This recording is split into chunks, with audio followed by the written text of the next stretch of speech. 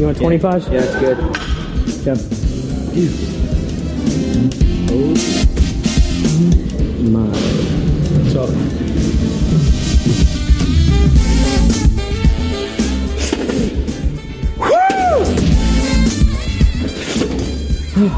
I'm done. Sorry. Oh! Hey man, you done with these? Dude, just like 15 more minutes of those and I'll be done. But hey, you got a mess. I remember you got the maroon shirt. I got you, dog. Yep, thanks. Hey, I'm done. All right, dude, actually, hold on. Dude, where are you taking that?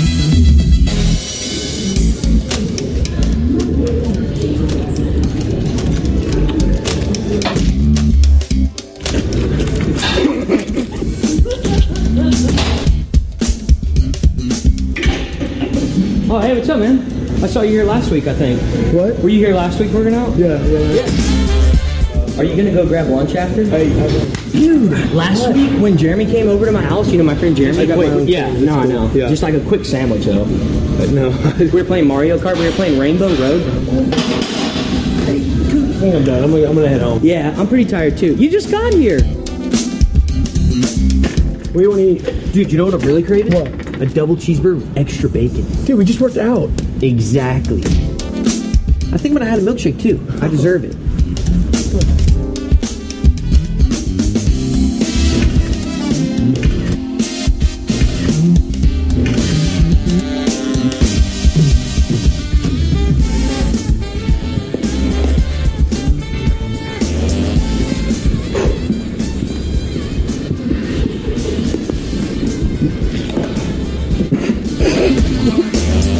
It's good, really. You don't even need water. It's delicious. Protein goes into the mouth and it goes into the muscle. You eat your protein like this, right? Yeah, you do. Yeah, I assumed you did because of the size of your arms.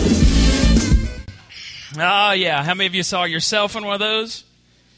Turn up just a little bit of house lights. How many of you saw one of your friends? And there you go. All right. Lights are coming on.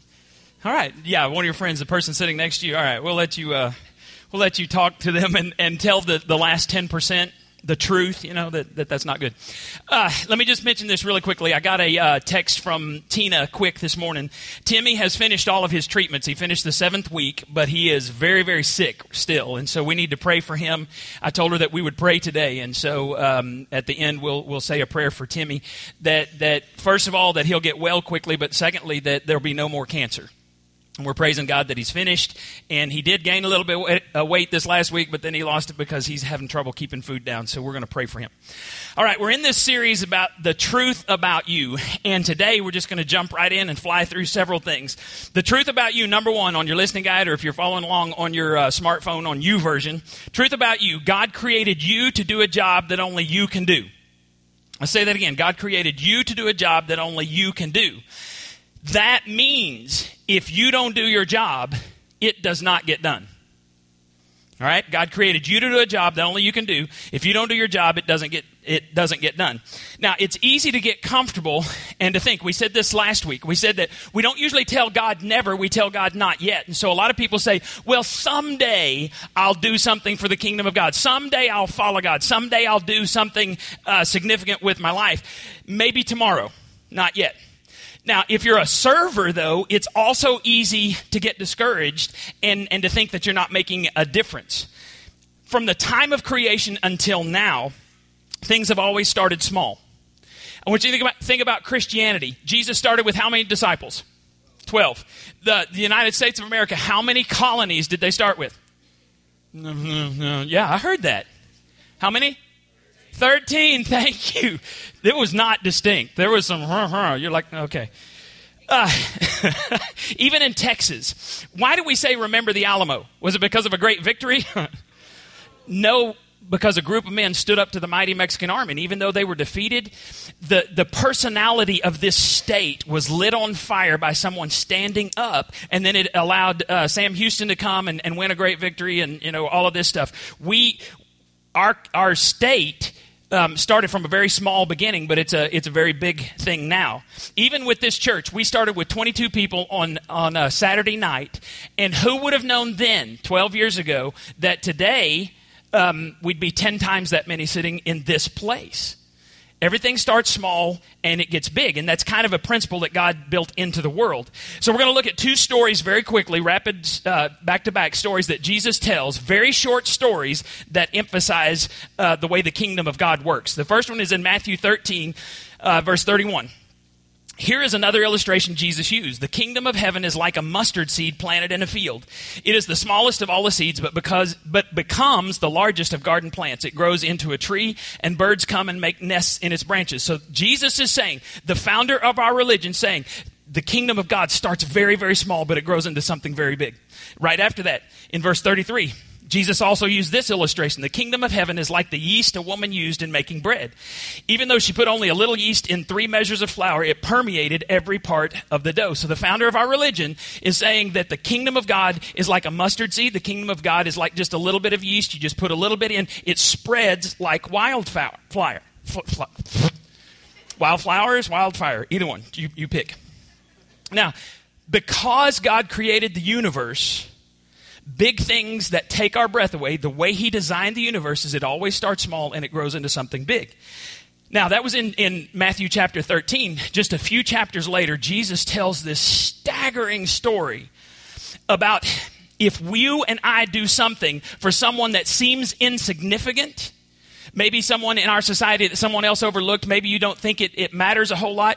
Jesus says it does matter. If other people overlook it, Jesus never misses it. He says, in fact, if you do it to the least of these, he says, you've done it unto me. This is crazy to me. Matthew 25, verses 32 through 40. All the nations will be gathered in his presence, the king's presence, and he will separate the people as a shepherd separates the sheep from the goats. He will place the sheep at his right hand and the goats at his left. Then the king will say to those on his right, come, you who are blessed by my Father, inherit the kingdom prepared for you from the creation of the world. For I was hungry and you fed me. I was thirsty and you gave me a drink. I was a stranger and you invited me into your home. I was naked and you gave me clothing. I was sick and you cared for me. I was in prison and you visited me. Then these righteous ones will reply. They don't even realize it. This is awesome. Lord, when did we ever see you hungry and feed you, or thirsty and give you something to drink, or a stranger and show you hospitality, or naked and give you clothing? When did we ever see you sick or in prison and visit you? And here's what Jesus says the king is going to say, the king, his father. I tell you the truth, when you did it to one of the least of these, my brothers or sisters, you were doing it unto me. Now, since Jesus said these words, a quick poll. How many of you believe this, that if you do something to the least of the people on the planet, you're doing it unto Jesus? How many of you believe that truth? Come on now, this is crowd participation. Right? Okay, praise God, it's almost unanimous. We believe it. Now, don't raise your hands. How many of you live your lives in such a way that you demonstrate that principle? How many of you, it's a priority for you to reach out to the under-resourced, to reach out to the special needs, to do something for others? How many? Don't raise your hands, because I want us to really contemplate this today. This idea that small things make a big difference. In fact, last year in February, I did a series called Small Things, Big Difference. I want you to think about doing small things that will make a huge difference and kind of impact this point.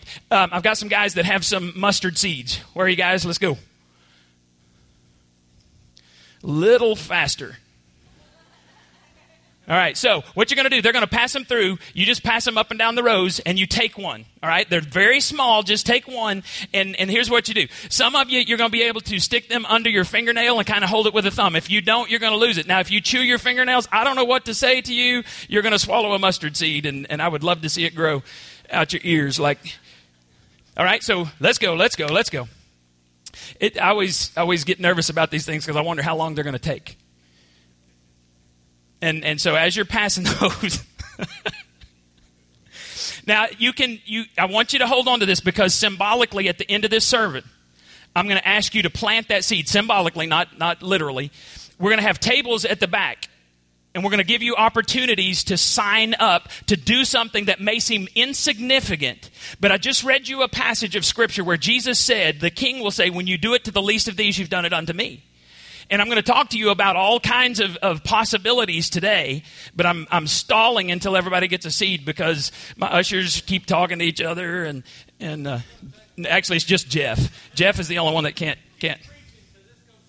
I know. How come y'all are taking so long? Take 2 or 3. Take 2 or 3. It's okay. Are we really only that? Wow. I didn't know we were this challenged. It is Palestine. That's true.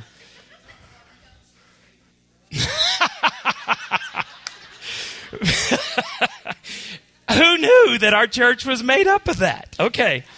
All right. So this seed, how many of you got one?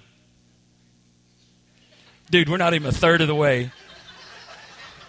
If I ever need to kill time, I'm just going to keep all those suckers back there and just say, all right, let's pass these out again. Wow. All right, I don't need to kill time today, so I'm going to keep moving. Now, here's what we're going to do. At the back, as soon as church is over today, we're going to have all of these sheets spread out. All right? Hush, Jeff. So, he's griping. All right, so I'm going to tell you real quickly what's on some of these sheets where you can sign up, where you can symbolically plant this seed, as in you're going to do something small for the kingdom of God, but we know nothing done for God is wasted. So you can sign up to work with the youth. You'll put your name and your phone number on there. The library, the church has a library that we're getting set up. If you want to work in the bed babies, the toddlers, preschool, 1st through 3rd grade, preteens, which is 4th through 6th grade, craft angels. How many of you know what a craft angel is? We have a couple of ladies that come up here during the week, and they do stuff for all of our children's ministry. And nobody ever sees them but me and Janie. But it impacts every Sunday morning. They make copies for the teachers. They make all of the stuff that they're going to use for their crafts in the children's worship. They do it during the week on Tuesdays and Thursdays. God notices those things. And if that's something that you would like to do, then come and be a part of that. You can sign up for that. Let's see. Kitchen help, if you want to work on Sunday mornings helping in the kitchen. Wristband helpers. Those of you who know that we have security back here, we have to have somebody every Sunday to put wristbands on. Janie did some of these, and so she said, we need a storage closet organizer. That's the storage closet right there. If you've ever walked in there, it's possible to get lost in a little 8x10 room. It is possible in there. Funeral meal planner. This is a big deal. Some of you are good at cooking meals, but we need somebody that will sign up and say, hey, I'll take, if there's a loss in the church family, I'll be the one who will organize that. If you're interested in men's Bible study, ladies' Bible study, small groups, clothing giveaway, March 27th and 28th. We do this once or twice a year. We give away clothes in the name of Christ, and we do this specifically for single moms. On Friday night, the 27th, single moms in our church can come out here, and the living room out here will be filled with clothing, all different sizes, clothing for children, clothing for teenagers, for moms. Our single moms, members of our church, will come on Friday night and they get first pick, and then Saturday morning we open it up, and we'll have anywhere from 10 to 30 different families that come, and they take a trash bag and they just start stuffing them full of clothes, and they walk out of here blessed. Because we took things that we really don't need. We have an overflow, and we give them to other people. And it's an incredible ministry. If you want to help set that up, then you come on Wednesday or Thursday night before, and we'll set up the tables, and we organize all of it. And literally, it's very difficult to walk in our living room out here because there's so many clothes that you all have donated. It's incredible. Let's see. Oh, I think I went the wrong direction. Anyway, I'll mention some more. I've got some other stuff in here. Our Hearts in Motion ministry is our new ministry food box. And what we want to do, if you are a couponer and you ever get something extra, if you can do a buy one, get one free, then it doesn't even cost you anything to share one of those things with our food ministry. So on Wednesday nights, Brian and Charlotte Swallow are coordinating that ministry, and you can help make boxes. What we want to do is when we hear of somebody who has a need, somebody's house burns down, or somebody just may lose their job, or somebody's in the hospital, we want to be able to go over there, have boxes just filled with stuff that we can take and bless them in the name of Christ. You can help put those boxes together. You can help donate to that ministry. So you may teach, you may volunteer, all of these different things. Celebrate Recovery, you can help with that. We've even got, I was talking to somebody the other day, and he said to me, I don't know what God wants me to do in the church. He said, I have a unique set of skills. He's been in military. And so I told him, I said, well, we're going to have a gun safety class that's coming up in a few weeks. You can help with that. He goes, yeah, actually, I'm pretty good with guns. George is going to do a self-defense class. And by the way, guys, if you have somebody in your family that signs up, like my girls are coming, you are automatically volunteered to be the dummy that they practice on. All right? So that's part of the deal. They got to have somebody to practice on. How self-defense is going to help them if they don't have some dummy to practice on. All right? So my girls are going to get to beat me up. And in the name of Jesus. But if you want to help with that, that's something that we'll tell you about, and you can help. You may want to sign up to be a part of cleaning up our 38 acres. We're praying about what we're going to do. We want to plant some trees out there. We're going to have to do some work to get that ready. That may be right up your alley, something that you want to do. And you want to be on the planning team that prays for and discerns what God wants us to do out there. You may, for the first time in your life, begin giving financially to a church. Now, some people say, do you know how little I have? And let me just tell you this. This is the principle of the kingdom of God. The size of your gift doesn't matter. What you give doesn't matter. What matters to God is that you give. There was a guy in this church, in this building one time. We were talking about this, and he came up to me, and they'd lived in another city, in a massive church is where they went. And they said, we never gave a dime to that church. They were there for years. He said, because while we were in the church, we looked around, we said, this church is rich. They don't need my money. And I said, are you kidding me? God doesn't need your money. You give not necessarily to fund the kingdom of God. You give because money, what's in this thing right here, very much your heart.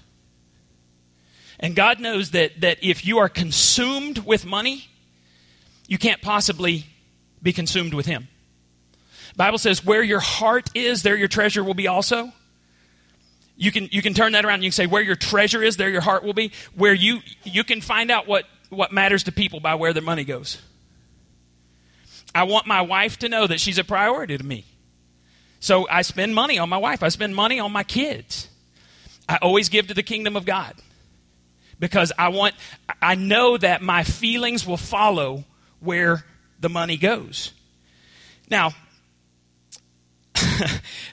I'm not sure how you're to plant your seed. Everybody got a seed now, right? Praise God. I'm not sure how you're going to plant your seed, but I believe everybody in here, God wants to use you to plant that seed somewhere. There's an opportunity for you to minister somewhere. And the reason I know that is because God wants to use every one of His children.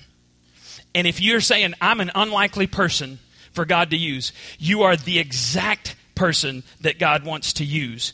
Because the more unlikely it is that God will use you, the more God gets the glory for using you. Now, I'm going to show you a story today, and you want to talk about unlikely, all right? If you think you're unlikely to be used in the kingdom of God, the people that God uses in this story are 100 steps below you. And when they decided to obey God and be used by God, God brought a staggering salvation for an entire city. Now, let me tell you the truth about this. The truth about Samaria, we're going to read about this city in Samaria, is they were under a famine, and you'll see why in a minute. When we read the scripture, you'll understand why there was a famine. But it was a famine more severe than any of them had ever suffered through before. And prices, food was selling for prices that were so high, it was basically like taking out a loan to buy a loaf of bread. And I want you to notice the cost of 2 items that nobody in their right mind would consider food, but when you're in a famine, suddenly things that we wouldn't consider food become food. Here it is in 2 Kings chapter 6, starting in verse 24. Sometime later, however, King Ben-Hadad, if you want a name for your son, there's a great name, Ben-Hadad. That one's right up there with Boutros Ghali. Y'all remember when he was the head of the UN? Maybe not. King Ben-Hadad of Aram mustered his entire army and besieged Samaria. As a result, there was a great famine in the city. The siege lasted so long that a donkey's head sold for 80 pieces of silver and a cup of dove's dung sold for 5 pieces of silver. All right, 80 shekels is almost a year's salary for a donkey's head. How many of you want to go down to Don Mario and say, hey, can I have donkey head burrito, please? No? 5 shekels for bird dung.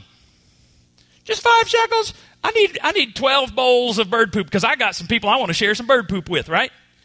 This is a severe famine. Food was unthinkable to put in the category of food was selling for prices of a small house. That's how desperate the people were. No food in the city and the enemy outside the city. And that was the strategy of the king of Aram. Because if you've got the resources, why not wait it out? You don't have to sacrifice any men. Just wait until they starve and they'll eventually surrender. That's what he wanted to do. Now, good strategy if you've got the time and the resources. Verse 26. One day as the king of Israel was walking along the wall of the city, a woman called to him, "Please help me, my lord the king." Now, you got to understand, the king would walk along the wall for a reason, because the wall was what protected someone. And it was big, it was thick, and it was what protected you from the enemy. So the king would get up on the wall, he would walk around to show his people that he was still in charge. It was kind of to settle the people inside the city, because they would see the king walking, oh, the king's in charge, he's okay.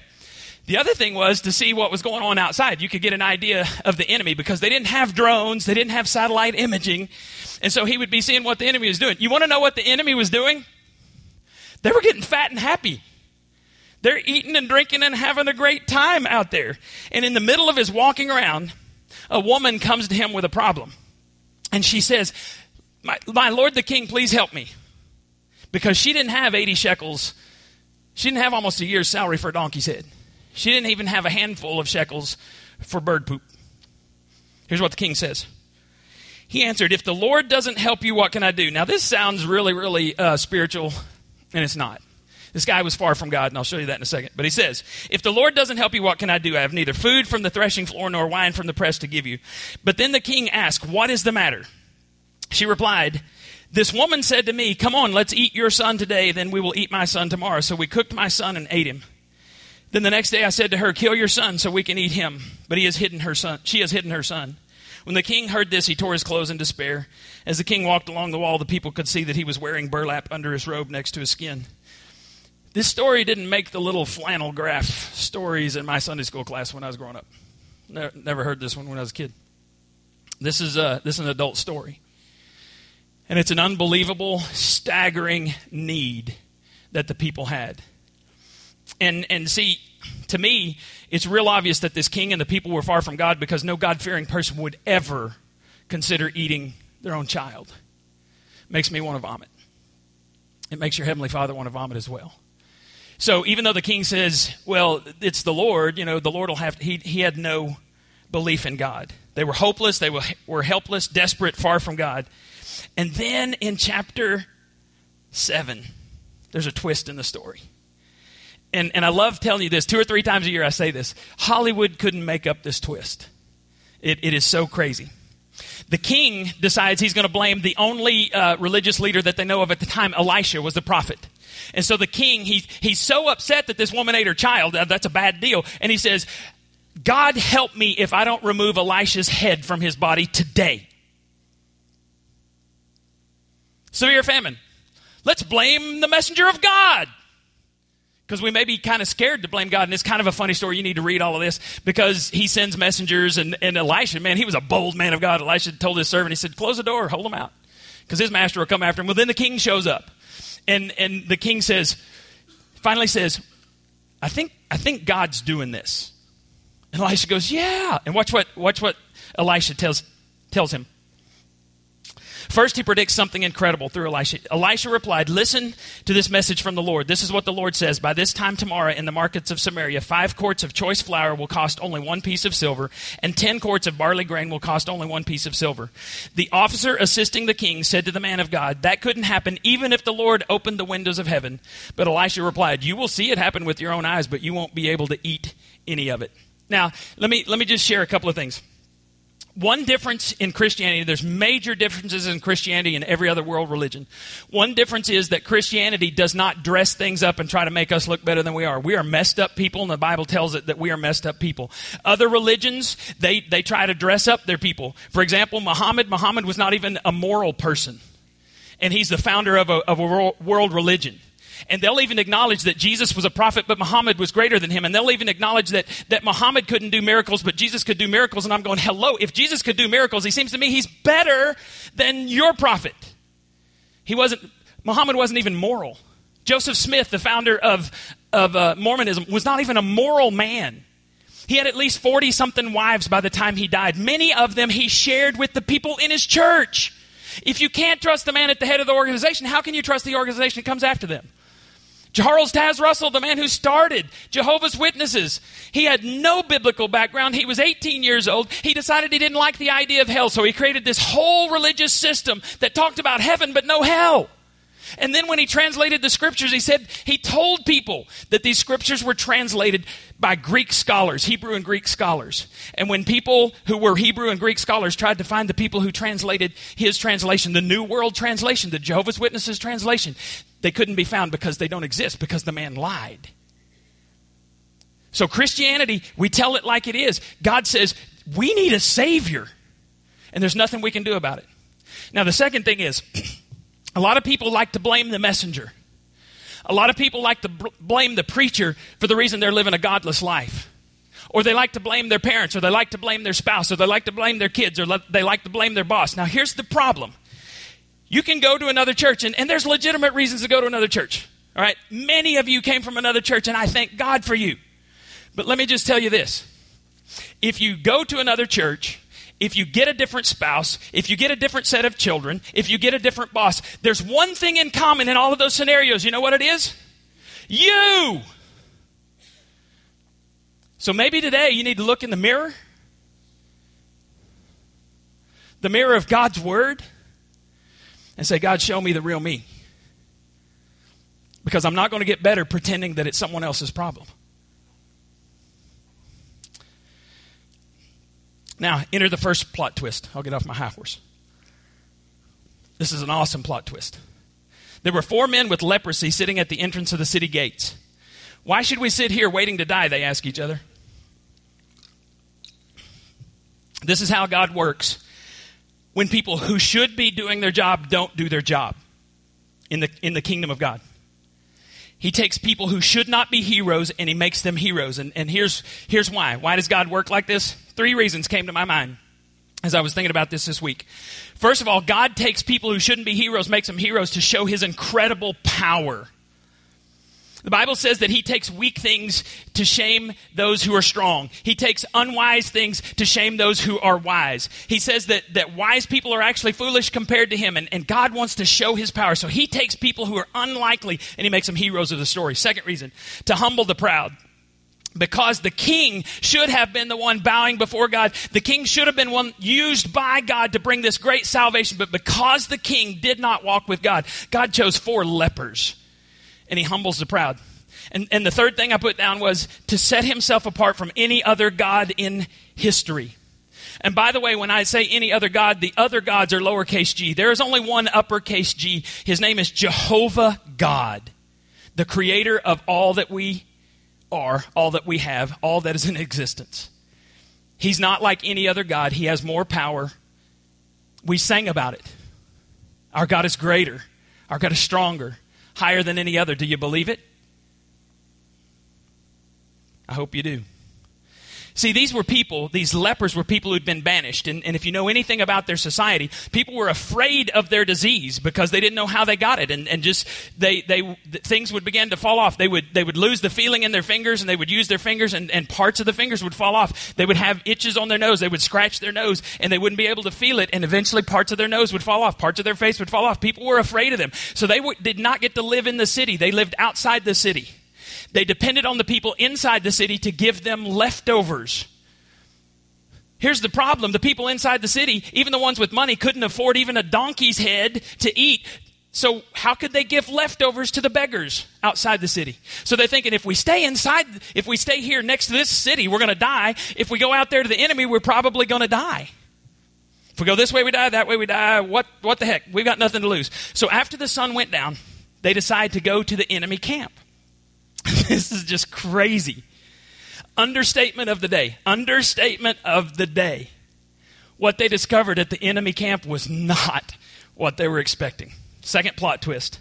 The Bible tells us that in the middle of the night before the lepers came, the Lord sent this sound like a mighty marching army. This is comical to me.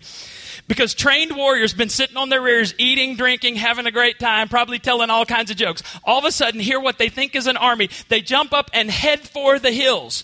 They've got their battle gear on. They're probably stripping as they're going. Get out of my way. Because, if you're out in the woods and you're running from a bear, you don't have to outrun the bear. You just have to outrun your friend.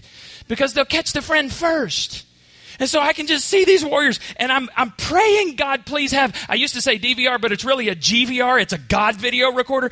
God, please have a GVR in heaven so I can see the not top 10 plays of your enemies. I love not top plays. My girls hate ESPN. If I turn ESPN, it's like this repellent. It's like a chick repellent at my house. They're gone. But if I watch not top plays, because it's men looking stupid, right? Professionals, they make money. And, they clang the ball off the back of the rim, and it goes, the other end. There was one last night where there was a pass, and the defender defends the pass, and it goes off his hand, and it goes through the basket for the other team. My girls will watch not top plays, and I would love to see this, because this has to be one of the not top plays. Trained killers running for the hills, trying to outrun their neighbors so that their neighbor gets caught, and they don't. Y'all don't think that's funny? So our heroes come in. And when the heroes walk up, the 4 lepers, the camp is completely deserted. Food still warm. Drink still there. All kinds of gold and silver and army equipment. What do you think they did first? Ate, duh. There was a famine. What do you think they did second? Well, okay. I was counting those together, but all right, you literalists. Maybe they drank and then they ate. Okay. What do you think they did third? Treasure. The Bible says they went from tent to tent, gathering everything they could have, and they would go out and they would bury it in the sand. They would come back and they'd do it again. They'd do it again. And then the third plot twist. Belly's full, wallets full. They stopped and they said to each other, what we're doing is not right. God has blessed us and he's providing salvation today. We got to go back and tell the city. Are you kidding me? Diseased, outcast. Sentenced to die with other diseased, outcast people. See, they even had to yell out unclean. And they had to do it from a certain distance. So if you were to walk in their vicinity and they didn't call out unclean, they could be killed on the spot and left to rot and die right there. Nobody would even bother to bury them. If they did, they would drag them out and they would put them on a heap and burn them. They decided to share because they could have said, finders, keepers, losers, weepers, right? What would you have done if you were them? Can I tell you, I think I know what many of you would do in their situation. You would do exactly what you're doing now. And you would hoard everything that God has given you that's supposed to be a blessing to others. I said some of you, Doug, that's so harsh. This is supposed to be a feel-good time. How dare you call me to church and tell me something that doesn't make me feel good? You want to feel good, watch Joel Osteen. Dude doesn't talk about sin. His messages are very positive. He will never tell you about sin. Compare Joel Osteen's messages to Jesus Christ. People didn't walk away from Jesus necessarily feeling good about themselves because Jesus was the light of the world. People felt good because Jesus loved them and told them the truth. Not because it was, if you have enough faith, you can drive this Cadillac. See, because read Hebrews chapter 11, where it talks about the heroes of the faith. And the first part of it is awesome. And then you get to the last 5, 6, 8, 10 verses, and it says, some people were sawn in two for the gospel. Some of them were beheaded. Some of them lost their entire families for the cause of Christ. That doesn't sound like a feel-good message to me, but it says, but they understood that our reward in heaven was greater than the stuff that we suffer on this planet. You see, a lot of people are saying, my time is my time. You should just feel good. You should be excited that I come to church once every 6 months. Woo! Praise God. How hard is it to get to church at 11 o'clock on a Sunday morning? We're even on Easter, we're going to do 2 services.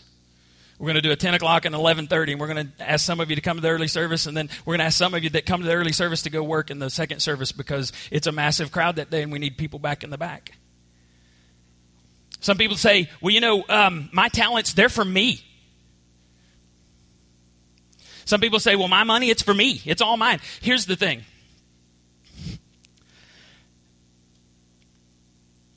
The next breath you breathe is a gift to you from God. And at any moment, he can snuff out your life. Bible says there's a sin that leads to death. It doesn't tell us exactly what that is. But in my lifetime, I have seen some people that I believe God gave them chance after chance after chance after chance, and there was a sin that led to the end of their lives. We got to get serious about this thing called Christianity. And words are cheap. Actions are what matter. Now, these lepers, they didn't do that. They realized their cups were running over, and they did the right thing after a time and went back. And let me read you this. I'm going to finish this up. I know it's 12 o'clock. In 24 hours, well, let me tell you the last thing. God uses unlikely people. That's on your listening guide. In 24 hours, exactly what Elisha said, the man of God said, happened. Let's read it. Well, the lepers went back, told them they thought it was a trap, and so they sent out spies. The spies come back, eyes wide, and they go, it's just like the lepers said. And then all the people run out of the city, and in 24 hours, the price is dropped. Here's what it says in chapter 7, verse 17. The king appointed his officer to control the traffic at the gate, but he was knocked down and trampled to death as the people rushed out. So everything happened exactly as the man of God had predicted when the king came to his house. The man of God had said to the king, by this time tomorrow, the markets of Samaria, 5 quarts of choice flour will cost 1 piece of silver, and 10 quarts of barley grain will cost 1 piece of silver. The king's officer had replied, that couldn't happen even if the Lord opened the windows of heaven. Oh, what an idiot. And it's recorded for us. And the man of God had said, you will see it happen with your own eyes, but you won't be able to eat any of it. And so it was, for the people trampled him to death at the gate. There was an old bumper sticker back in the day that said, God said it, I believe it, that settles it. That is so wrong. Because whether you believe it or not doesn't matter. That's irrelevant. God said it. That settles it. See, my dad came to Christ in a foxhole as he was being bombed by the Japanese on Guadalcanal. And my daddy told me, he said, son, there is no such thing as an atheist in a foxhole. When your life is on the line, all of a sudden you start believing in higher power. So you can tell me all of this stuff that you're an atheist and whatever. Well, all that an atheist means is that you believe more in yourself than you believe in another power. Excuse me. There's no such thing as an atheist when it comes to death. Because I've watched Christians die and I've watched atheists die. Christians are ready to go meet Jesus. Atheists are freaked out because they're not sure what happens next. We're told. They just didn't believe it. And the truth of this story, here's where I want you to see this. The truth of this story is this is the gospel. God looked down and he said, people have this need and there's no way they can meet that need.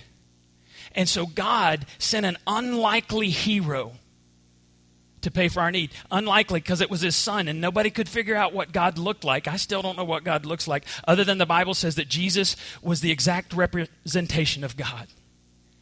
And nobody, even if you could believe God was going to put on flesh and become a human, nobody could believe he would be born of peasants in a manger, laid in a manger in a feeding trough for animals.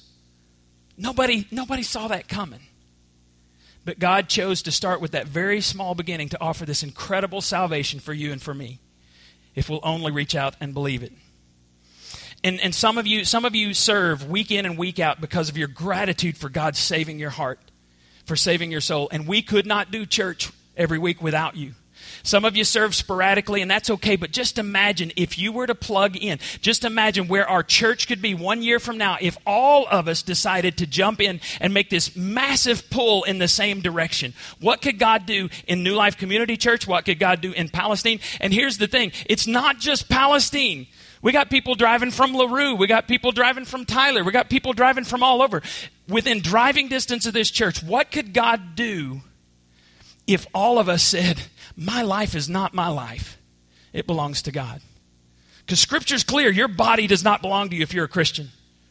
Your body does not belong to you. because you've been bought with a price. So let's offer it back to God. The Bible says living sacrifices is what God is after. Bow your heads for just a moment. Father, what a wonder when you made the universe the way you did, that small things turn into big things with your power. And God, I pray that people here would realize that pouring into the life of a kid week after week is something that matters to you. Showing up for somebody who is somebody who's elderly, that matters to you. God, I pray that we take seriously our salvation and that we turn around and serve you for the rest of our lives. Because if this church doesn't matter, if the kingdom of God doesn't matter, we're wasting our time. But if Jesus is who he said he was, and if he died to establish this church as the bride of Christ, then we better take it seriously. So God, as we leave this place today, it's my prayer that people will plant those seeds. What may be insignificant to them right now could have ripple effects that change the destinies of children and teenagers for decades to come. Help us to be that kind of church. We pray in Jesus' name. Amen.